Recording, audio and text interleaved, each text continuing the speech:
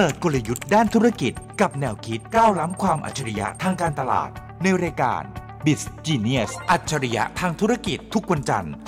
16:30 น. ถึง 17:00 น. ดำเนินรายการโดยผู้ช่วยศาสตราจารย์ดร.เอกภัทรรัตนกุลและมนชัยวงศ์กิติไกรวรรณสวัสดีครับคุณผู้ชมและคุณผู้ฟังครับต้อนรับคุณผู้ชมและคุณผู้ฟังนะครับสู่รายการ Biz Genius ครับสรรสาระความรู้ในเรื่องราวของการบริหารธุรกิจและการตลาดนะครับโดยผมเอกภัทรรัตนกุลครับหัวหน้าภาควิชาการตลาดที่คณะพาณิชยศาสตร์และการบัญชีจุฬาลงกรณ์มหาวิทยาลัยจุฬาลงกรณ์ Business School นะครับวันนี้เจอกันคนเดียวครับปกติอย่างที่ทุกท่านทราบนะครับต้องมีคุณเล็กมนชัยวงศ์กิติไกรวรรณผู้ประกาศข่าวจากTNN ช่อง16นะครับมานั่งอยู่ด้วยกันแล้วก็ bizclass.com ด้วยนะครับคุณเล็กทำอยู่2ที่ซึ่งวันนี้คุณเล็กอยู่ต่างประเทศปีนี้คุณเล็กสงสัยดวงเดินทางเข้านะครับเดินทางตลอดเลยนะครับไปหลากหลายประเทศไปหลากหลายทวีปนะครับไปทั้งฝั่งของอเมริกาไปทั้งฝั่งของยุโรปนะครับแล้วก็ไปถึงแอฟริการอบที่แล้วก็เอาเรื่องจากโมร็อกโกมาเล่าสู่กันฟังและทุกท่านจำได้นะครับการประชุมระหว่าง IMFกับ World Bank ว่าเขาพูดอะไรยังไงบ้างสัปดาห์หน้าคุณเล็กจะกลับมาประจำการที่รายการของเราเหมือนเดิมแล้วก็เอาความรู้ดีๆนะครับที่ได้รับจากต่างประเทศมาพูดคุยกับทุกท่านเหมือนเคยนะครับก็เลยขออนุญาตเล่าให้ทุกท่านฟังว่าคุณเล็กหายไปไหนช่วงนี้ไปเดินทางต่างประเทศนะครับเก็บเกี่ยวความรู้แล้วก็เก็บเกี่ยวเรื่องราวที่เป็นเทรนด์ทางการตลาดแล้วก็การบริหารธุรกิจใหม่ๆนะครับนำมาฝากกันให้ทันสมัยที่สุดเลยในวันที่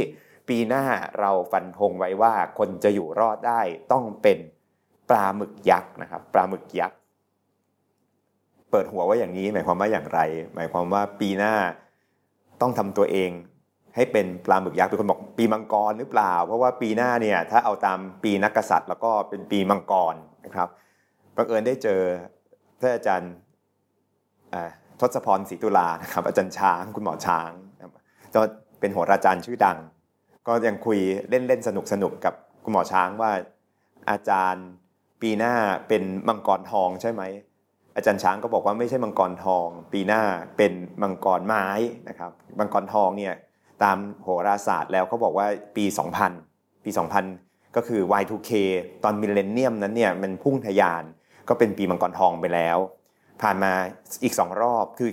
ไปมานี่มิลเลนเนียมผ่านมายาวนานแล้วนะครับคนยังคุ้นเคยกับคำว่ามิลเลนเนียมอยู่เลยนะครับแล้วปี2000ก็เป็นปีที่เราตื่นเต้นตกใจ Y2K นะครับปรากฏว่า Y2K กลายเป็นประวัติศาสตร์กลายเป็นเรื่องโบราณไปซะแล้วเพราะมันผ่านมา24ปีแล้วครับมังกรหมุนออกมา2รอบตอนนี้ก็มามังกรไม้นะครับมังกรไม้อาจารย์ช้างก็บอกว่าปีหน้ามังกรไม้ก็จะไม่ได้พุ่งทะยานเป็นมังกรทองนะครับในเชิงของโหราศาสตร์แต่ว่านั่นก็ในมิติหนึ่งนะครับแต่มิติทางด้านของการบริหารธุรกิจที่เป็นฝั่งวิชาการก็จะบอกว่าปีหน้าเองไม่ต้องดูเรื่องของโหราศาสตร์ก็รู้ว่าเป็นปีที่ challenge และเป็นปีที่ฝืดเคืองสัปดาห์ที่แล้วถ้าท่านดูตัวเลขที่เราทำกับสมาคมการตลาดแห่งประเทศไทยนะครับ Marketing Association of Thailand เนี่ยเราเก็บข้อมูลผู้บริหาร121ท่านที่เป็นผู้บริหารสูงสุดด้านการตลาดของประเทศ121ท่านนี้เนี่ยผลออกมาน่าสนใจมากคือ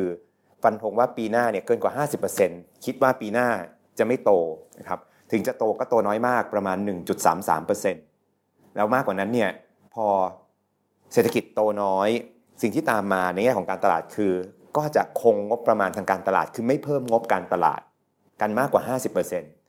งั้นอัตราการเพิ่มของการตลาดปีหน้าก็จะน้อยและอัตราการเพิ่มของการตลาดปีหน้าเนี่ยไม่ได้ไปเพิ่มที่เฉพาะเรื่องของคอนเทนต์คือการลงทุนจะไม่ลงทุนเฉพาะคอนเทนต์คือการโฆษณาประชาสัมพันธ์สมัยก่อนการตลาดเราลงโฆษณาประชาสัมพันธ์เยอะนะครับปีหน้าเนี่ยนอกจากต้องลงคอนเทนต์ให้ดีแล้วเนี่ยยังต้องเอาเงินไปใส่ที่คอมเมอร์ส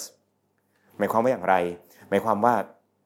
ท่านจะขายในแพลตฟอร์มต่างๆ Shopee Lazada พวกนี้เป็นต้นเนี่ยท่านเตรียมการที่จะต้องจ่ายค่า GP หรือค่าส่วนแบ่งเพิ่มเติมขึ้นเพราะว่าที่หักกันอยู่ประมาณ20กว่าเปอร์เซ็นต์เนี่ยปีหน้าจะเป็น30กว่าเปอร์เซ็นต์ก็ได้ในบางแพลตฟอร์มเพราะว่าตอนนี้เขาขาดทุนในบางเรื่องอยู่เขาก็รู้สึกว่าตอนนี้เขาคุมตลาดได้ค่อนข้างมาก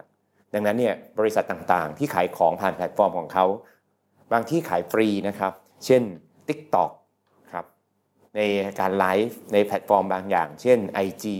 แล้วก็เริ่มมีกระบวนการต้องจ่ายสตางค์อะไรเพื่อจะดึงให้คนมองเห็นมากขึ้นต่อไปเนี่ยแพลตฟอร์มที่ฟรีเกือบ 100%ก็จะเริ่มเก็บสตางค์มากขึ้นดังนั้นเนี่ยแบรนด์ต่างๆ ต้องผันเงินซึ่งมีอยู่จำกัดและเท่าเดิมเนี่ยครับไปที่คอมเมอร์สด้วยไม่ใช่แค่คอนเทนต์ท่านคิดดูบริษัทโฆษณาเนี่ยก็พยายามจะผลักดันให้ธุรกิจตัวเองโตเท่าเดิมแต่มันเป็นเงินก้อนเดียวกันเป็นเงินก้อนที่ชื่อว่าเป็นเงินก้อนงบการขายและการตลาดงบการขายและการตลาดเนี่ยเขาเอาไปให้กับโฆษณาประชาสัมพันธ์ก็ได้เขาเอาไปให้กับช่องทางก็ได้ในเมื่อช่องทางขอเก็บเงินเพิ่มขึ้นแล้วออกจากช่องทางไม่ได้เพราะมันเป็นจุดขายเนี่ยทำยังไงก็ต้องไปลดงบด้านอื่นซึ่งงบด้านอื่นที่จะกระทบมากเลยก็คือเรื่องของคอนเทนต์ครับยังไม่พอยังมีอีกงบหนึ่งซึ่งปีหน้าจะต้องลงทุนกันเรียกว่างบ payment งบ payment เนี่ยคือท่านเคยไหมครับจะจ่ายของจ่ายค่าอะไรไม่มี QR code ต่อด้วย QR code หาช่องทางจ่ายด้วย QR code ไม่ได้เอาเข้าไปในแอปแบงค์ไม่จ่ายไม่ได้มันต้องไปเข้าแอปเฉพาะรู้ตัวอีกทีรำคาญปั๊บก็ไม่จ่ายครับเมื่อเป็นเช่นนี้เนี่ยการที่ต้องสร้างระบบจ่ายเงินให้ง่ายเป็นเรื่องสำคัญแล้วระบบจ่ายเงินที่ง่ายที่สร้างเอาไว้เนี่ยเวลาไปจ่ายเขาก็หักค่าใช้จ่ายด้วยคือเหมือนสมัยก่อนเราใช้ PayPal พอใช้ PayPal ปั๊บเนี่ยคนจ่ายเงินผ่าน PayPal ง่ายสะดวกจะจ่ายด้วยอะไรก็ได้แต่ PayPal เนี่ยหักด้วยเหมือนกับบัตรเครดิตนะครับบัตรเครดิตเนี่ยท่านจ่ายเงิน100 บาทปั๊บบริษัทบัตรเครดิตขอหักก่อน 3% ส่งให้เรา97แปลว่าอะไรแปลว่าคนทำธุรกิจเนี่ยต้องเตรียมงบประมาณไว้สำหรับ payment platform ด้วยทีนี้เนี่ยพอ commerce คือพวกแพลตฟอร์มขายของเก็บเงิน GP ค่าส่วนแบ่งมากขึ้น payment platform ไม่ลงทุนไม่ยอมจ่ายก็ไม่ได้เพราะลูกค้าเนี่ยรำคาญใจสุดท้ายถ้าทำไม่ดีมันจะเกิดประเด็นเรื่องของการไม่จ่ายขึ้นก็เลยโดนหัก 10% เพิ่ม 3% เพิ่มทำไปทำมางบโฆษณาประชาสัมพันธ์มันก็ร่อยหรอลงเพราะว่างบการตลาดรวมมันเท่าเดิมคนทำธุรกิจแบบดั้งเดิมเอเจนซี่โฆษณาปีหน้าก็จะเป็นปีลำบากใจเดือดร้อนใจเพราะฉะนั้นเนี่ยไม่ต้องรอดูทางฝั่งของโหราศาสตร์ดูทางฝั่งการตลาดเองเราก็เหงื่อตกนะครับพอโฆษณาน้อยลงแล้วจะบอกให้เราขายได้เยอะขึ้นประชาสัมพันธ์น้อยลงแล้วจะบอกให้เราขายได้เยอะขึ้นมันต้องใช้พลังความคิดขนาดไหนอย่างไรสมองต้องใหญ่มากเลยต้องสามารถทนการเปลี่ยนแปลงครั้งนี้ได้เพราะเราป้องกันไม่ได้ต้องปรับตัวเองอย่างรวดเร็วมหาศาลสัตว์ชนิดหนึ่งที่มีขนาดสมองใหญ่ปรับตัวเองได้อย่างง่ายดายรวดเร็วมหาศาลทนความท้าทายได้อย่างมากเนี่ยนะครับตั้งแต่ยุคดึกดำบรรพ์มาโลกจะถล่มดินจะทลายจะอะไรยังไงก็ตามสัตว์ชนิดนี้ดูเหมือนว่าจะมาเรื่อยๆฮะนั่นก็คือสัตว์ที่ชื่อว่าปลาหมึกยักษ์นะครับถ้าท่านเคยเห็นปลาหมึกยักษ์เนี่ยท่านจะเห็นว่าในสารคดีเนี่ยปลาหมึกยักษ์ก็ว่ายน้ำไปพอเขาไปเกาะที่ปะการังเนี่ยเขาจะกลายร่างนะครับเปลี่ยนสีเป็นเหมือนปะการังเลยเวลาเขาไปเกาะที่หินเนี่ยเขาจะเปลี่ยนสีตัวเองกลายเป็นหินดูผ่านๆมองไม่เห็นเขาเลยนะครับทำให้เขาปลอดภัยจากสัตว์นักล่าอย่างที่1อย่างที่2คือเขาก็สามารถที่จะล่าอาหารได้ดีขึ้นแต่การปรับตัวอย่างรวดเร็วอย่างยิ่งนะครับแล้วเนียนไปกับสิ่งแวดล้อมที่เปลี่ยนแปลงไปได้อย่างมากมายเนี่ยกลายเป็นประเด็นสำคัญที่บอกว่าถึงแม้ว่าจะเป็นปีมังกรในเชิงนักกษัตริย์ก็ตามแต่ถ้าเป็นในเชิงของการบริหารธุรกิจและการตลาดคงเป็นปีที่ Octopus นะครับหรือปีของปลาหมึกยักษ์เท่านั้นที่จะไปต่อได้เพราะเป็นปีที่มีความท้าทายเหลือเกินครับก็เลยนำเรื่องนี้มาเล่าสู่กันฟังก่อนว่าใกล้ๆปลายปีแบบนี้เดือนสุดท้ายแล้วไม่คุยเรื่องนี้ฟันธงให้ชัดเจนไม่ได้ก็ขอฟันธงไว้ว่าเป็นปีแห่งปลาหมึกยักษ์นะครับ Year of the Octopus ครับก็เป็น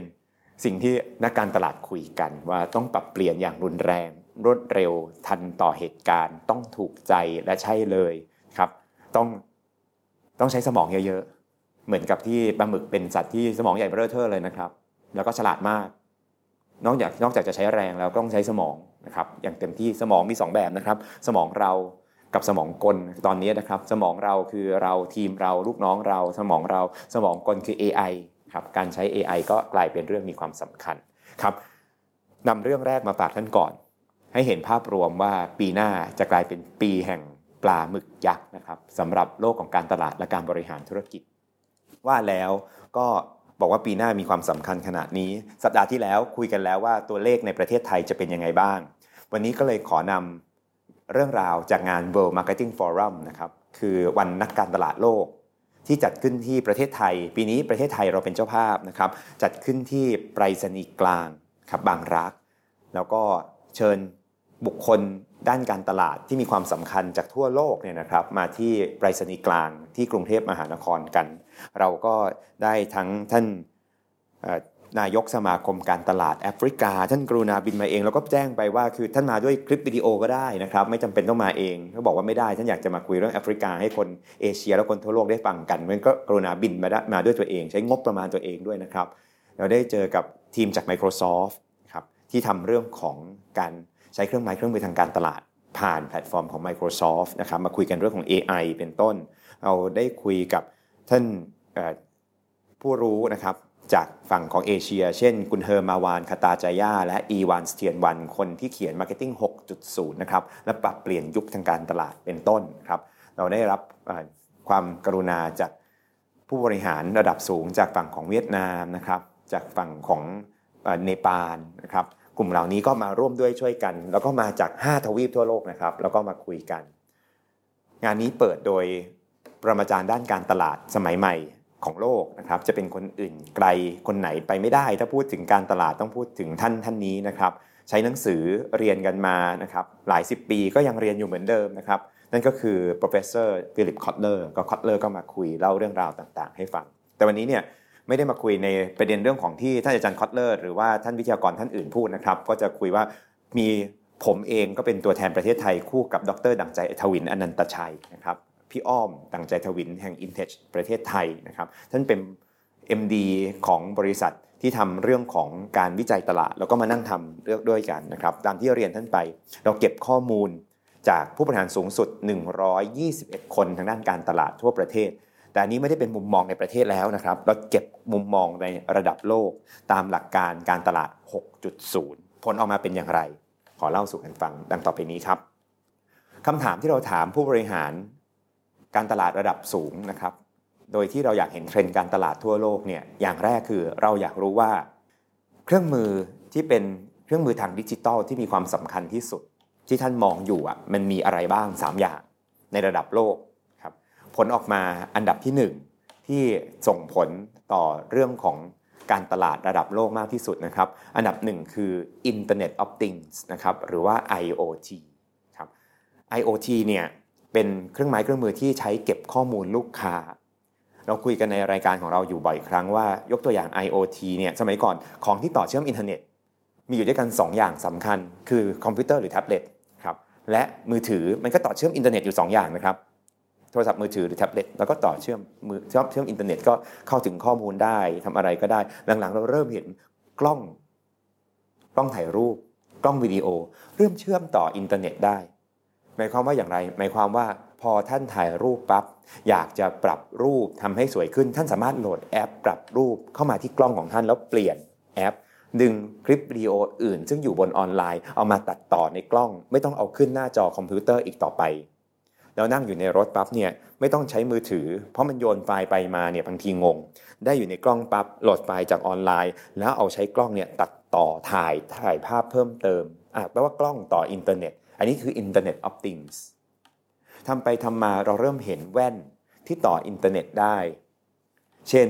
Google Glass หรือ Ray-Ban Series ซึ่ง Ray-Ban ทำคู่กับ Facebook และในปลายปีนี้เราจะเจอ Apple Vision Pro ซึ่งเป็นแว่นที่สามารถต่ออินเทอร์เน็ตได้หน้าจอของแว่นจะกลายเป็นจอมอนิเตอร์เราสามารถโทรศัพท์สามารถอ่านเรื่องราวต่างๆผ่านแว่นนี้ได้โดยไม่จำเป็นต้องหยิบมือถือขึ้นมาอีกแล้วโลกก็จะเปลี่ยนแปลงไปอีกแล้วรอบนี้เขาบอกว่า Apple Vision Pro จะดังนะครับใครใส่จะเท่งั้นทุกคนก็จะเริ่มใส่กันสมัยก่อนใส่เล่นเกมต่อไปใส่ใช้ชีวิตอยากหาใส่ปั๊บเหมือนมีคนบอกถ้าจะว่าไปมันเคยมีอะไรอย่างนี้เกิดขึ้นในการ์ตูนเยอะเหมือนกันนะซึ่งก็จริงนะครับการ์ตูนที่เป็นการ์ตูนไซไฟเนี่ยสมัยก่อนใส่แว่นปั๊บมองเห็นโลกเปลี่ยนโลกหรือแม้แต่การ์ตูนโบราณอย่างดราก้อนบอลสมัยก่อนอยากจะดูเรื่องราวอะไรก็กดสเกลเตอร์ก็จะเป็นที่ใส่อยู่ข้างๆนักรบครับจากดาวนาเมกสามารถวัดพลังของคนอื่นได้สามารถดูเรื่องราวสามารถหาพื้นที่ของดราก้อนบอลอะไรอย่างเงี้ยนะครับมันจะอยู่ในเรดาร์ที่อยู่บนตาของคนแบบนี้กำลังจะเกิดขึ้นมากขึ้นเรื่อยๆในแว่นนะครับในปีที่จะถึงนี้เพราะฉะนั้นเนี่ยมันมีอะไรที่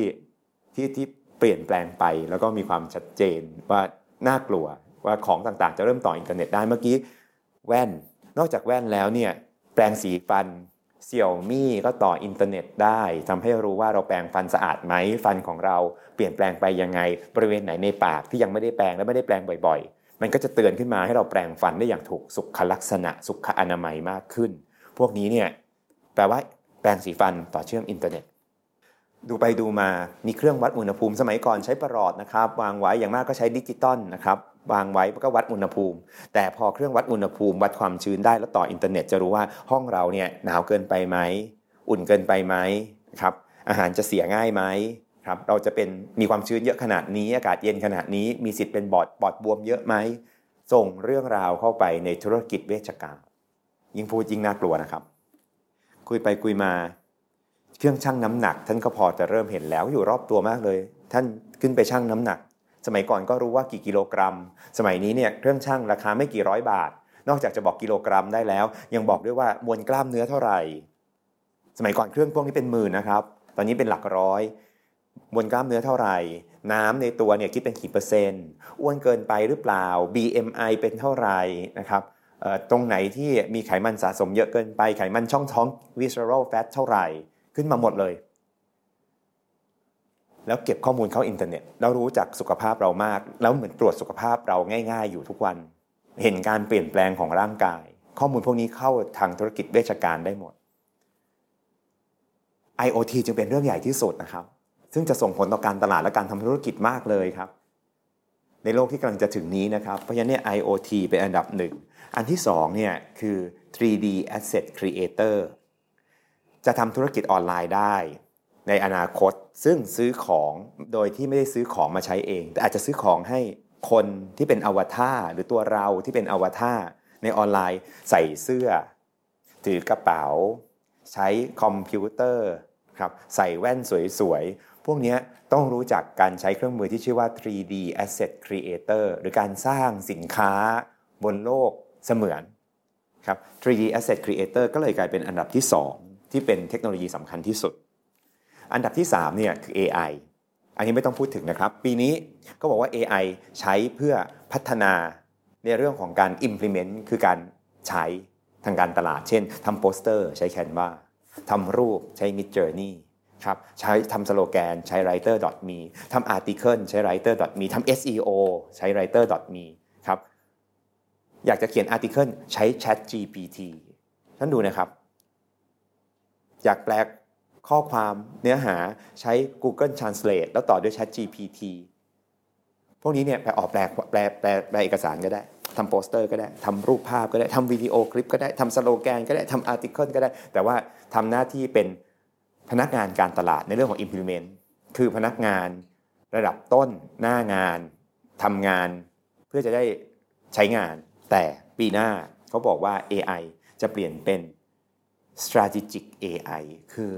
AI ที่คิดซับซ้อนวางกลยุทธ์วางแผนได้เมื่อไหร่ก็ตาม AI กลายเป็น strategic AI คือคิดซับซ้อนวางแผนวางกลยุทธ์ได้ AI จะเริ่มกลายเป็นเจ้านายมากกว่าเป็นลูกน้องทางการตลาด AI จะคิดแผนให้ท่านทำตามลูกน้องคนที่ใช้ AI ไม่เป็นก็ต้องตาม AI นะครับตาม AI แปลว่า AI ไม่ใช่ลูกน้องเราแล้วนะครับ AI กลายเป็นเจ้านายของเรางั้นปีหน้าเนี่ย AI ก็จะกลายเป็นบอสบางทีไม่เรียก strategic AI เรียกบอส AI boss คือมี AI เป็นบอสแล้วในปีที่จะถึงนี้ซึ่งน่ากลัวขึ้นเรื่อยๆในมุมหนึ่งก็น่าแปลกใจอีกหนึ่งด้านคือน่าตกใจไม่ใช่แค่แปลกใจนะครับมันน่าตกใจด้วยเช่นเดียวกันก็เลยขออนุญาตนำเรียนทุกท่านด้วยเนื้อหาประมาณนี้นี่คือสิ่งที่ฟันธงไว้ว่าปีหน้า3เรื่องมีอะไรบ้างที่เป็นเรื่องของดิจิตอลนะครับ3เรื่องที่ต้องจ่ายตังค์และลงทุนบอกท่านไปแล้วนะครับ1คือคอนเทนต์2คอมเมอร์ส3เพย์เมนต์เตรียมเงินอย่าเตรียมเงินแค่คอนเทนต์คือโฆษณาประชาสัมพันธ์นะครับท่านเตรียมเงินเพิ่มเรื่องคอมเมอร์สการจ่ายเงินเพิ่มในช่องทางต่างๆค่า GP ค่าคอมมิชชั่นนะครับและอันสุดท้ายอย่าลืมเรื่องของเพย์เมนต์การทำให้ลูกค้าจ่ายเงินง่ายขึ้นสะดวกขึ้นมันจะต้องตัดเงินกี่เปอร์เซ็นต์พวกนี้สำคัญหมดเลยครับนอกจากนั้นเนี่ยสิ่งที่เราพบจากงานวิจัยของผู้บริหารระดับสูงด้านการตลาดครั้งนี้เนี่ยเรายังพบด้วยว่าในแง่ของ experience คือประสบการณ์ของลูกค้านั้นประสบการณ์เฉพาะบุคคลคืออยากให้บริษัทรู้จักเราเฉพาะบุคคลจะสำคัญมากกว่าประสบการณ์มัลติเวิร์สคือประสบการณ์ที่ต้องอยู่หลายโลกคือเรื่องจะหลายโลกหรือจะโลกเดียวหรือจะ2โลกไม่เกี่ยวอยู่ที่ขอให้รู้จักเราเฉพาะบุคคลแล้วค่อยมาออกแบบประสบการณ์ให้เราก็แล้วกันอันนี้ก็เป็นมุมของการเข้าสู่การตลาดยุคใหม่โดยใช้ดิจิทัลเทคโนโลยีและดิจิทัลเอ็กซ์เพรียนซ์นะครับหากใช้เครื่องมือเหล่านี้เต็มที่เลยนะครับคำถามคือจะประสบความสำเร็จทางการตลาดสักกี่เปอร์เซ็นต์ผลออกมาก็คือเต็ม5นะครับ 4.03 ซึ่งก็คือประมาณ 80.6% 80% นะครับ 80% อย่างมากก็ 81% คือเต็ม100ได้80เต็ม5ได้4โดยประมาณถ้าใช้ดิจิทัลเทคโนโลยีกันเต็มที่แบบนี้นะครับนี่คือมุมมองของ CMO ในทางสมาคมการตลาดไทยเองก็บอกว่าถ้าเราใช้เครื่องมือดิจิตอลตามหลักแบบนี้ทั้งหมดแล้วมันได้แค่ประมาณ 80% ความสำเร็จเนี่ยมันมีอะไรที่มากกว่านั้นไหมเราก็เชื่อว่าทางการตลาดนั้นเนี่ยมันไม่ใช่มีแค่เรื่องของเมตตาก็คือเรื่องของดิจิตอลอย่างเดียวมันควรจะมีเรื่องของไมตรีครับไมตรีที่ว่าเนี่ยก็เป็นเรื่องของการที่ต้องสร้างความสัมพันธ์แล้วก็บอกว่านอกจากที่จะต้องรู้จักเทคโนโลยีแล้วเนี่ยมันต้องรู้จักคนด้วยสร้างความสัมพันธ์อันดีกับคนสร้างความสัมพันธ์อันดีกับชุมชนผลออกมาว่าการสร้างความสัมพันธ์อันดีเนี่ยครับสัมพันธ์ด้านเดียวไม่ได้คือสัมพันธ์กับลูกค้าอย่างเดียวไม่ได้ท่านต้องสร้างความสัมพันธ์5มิติจากงานวิจัยนี้นะครับ1คือต้องสร้างความสัมพันธ์กับลูกค้า2ท่านต้องสร้างความสัมพันธ์กับคู่ค้าคือพาร์ทเนอร์ถ้ามีซัพพลายเออร์ถ้ามีช่องทางท่านก็ต้องสร้างความสัมพันธ์กับเขา1ลูกค้า2คู่ค้าท่านฟังดีๆนะครับอย่างที่3คือก็ไม่พอนะครับต้องไปสร้างความสัมพันธ์กับพนักงานทำธุรกิจต้องสร้างความสัมพันธ์ที่ดีกับพนักงานยังไม่พอคนทำธุรกิจที่ปวดหัวต้องสร้างความสัมพันธ์ที่ดีกับสิ่งแวดล้อมและยังต้องสร้างความสัมพันธ์อันดีกับชุมชนและสังคมด้วยเราวิจัยพบว่าถึงจะมีความสัมพันธ์อื่นๆอีกเยอะแยะมากมายจะเป็นรองนะครับแต่5ความสัมพันธ์นี้สำคัญหมดและที่สำคัญคืออย่าสร้างความสัมพันธ์กับแค่ลูกค้าหากท่านสร้างความสัมพันธ์กับ5องค์ประกอบนี้ได้ทั้งลูกค้าคู่ค้าครับพนักงานสิ่งแวดล้อมสังคมโอกาสสำเร็จคือ 4.3 เต็ม5นั่นคือ 86% จากเดิมเนี่ย 80.6% จะขึ้นไปเป็น 86% ตัวเลขออกมาน่ารักมากนะครับก็คือเกิน 85 แล้วเรียบร้อยถ้าได้เกรดก็เกรด A แล้วแต่สมาคมการตลาดก็บอกว่าไม่พอถ้าสมมุติว่าจะให้ดีมันต้องเอาดิจิตอลก็คือเมตตามารวมกับไมตรีก็คือความสัมพันธ์การเข้ากันได้ดีความเป็นเพื่อนความเป็นมิตรเนี่ยครับมันต้องมีทั้งเมตตากับไมตรีถ้าทำ2อย่างร่วมกันเนี่ยเต็ม5ความสำเร็จจะได้เท่าไหร่โอกาสแห่งความสำเร็จจะได้เท่าไหร่ออกมาประมาณ 4.54 เต็ม5คือประมาณ 90% หมายความว่าอย่างไรถ้าท่านใช้ดิจิตอลเทคโนโลยีอย่างเดียวเนี่ยโอกาสสำเร็จอยู่ที่ประมาณ 80% นะครับใช้ความสัมพันธ์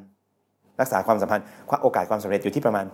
86% แต่ถ้าเอา2อย่างมารวมกันท่านจะขึ้นถึง 90% ดังนั้นเนี่ยใช้อย่างใดอย่างหนึ่งไม่ได้นะครับผลออกมาจากงานวิจัยนี้เราก็เลยบอกว่าให้จำไว้ว่า 3M คือทำเมตตาคือดิจิตอลแล้วท่านต้องใส่ไมตรีเข้าไปครับคือความสัมพันธ์การเข้ากันได้ความเป็นมิตรนะครับเมตตาบวกไมตรีจะทำให้ท่านปีหน้ามีตังค์นะครับ 3M เมตตาบวกไมตรีท่านจะได้มีตังค์นะครับ 3M ครบถ้วน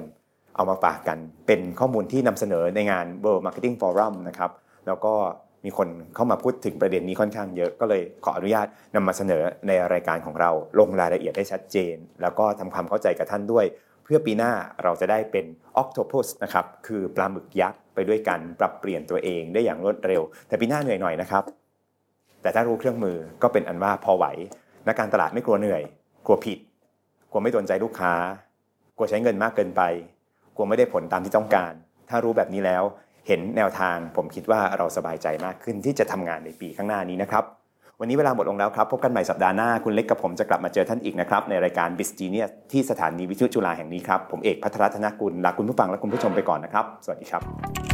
เปิดกลยุทธ์ด้านธุรกิจกับแนวคิดก้าวล้ำความอัจฉริยะทางการตลาดในรายการBusiness อัจฉริยะทางธุรกิจทุกวันจันทร์ 16:30 น.ถึง 17:00 น.ดำเนินรายการโดยผู้ช่วยศาสตราจารย์ดร.เอกภัทร ธนกุลและมนชัยวงศ์กิติไกรวรรณ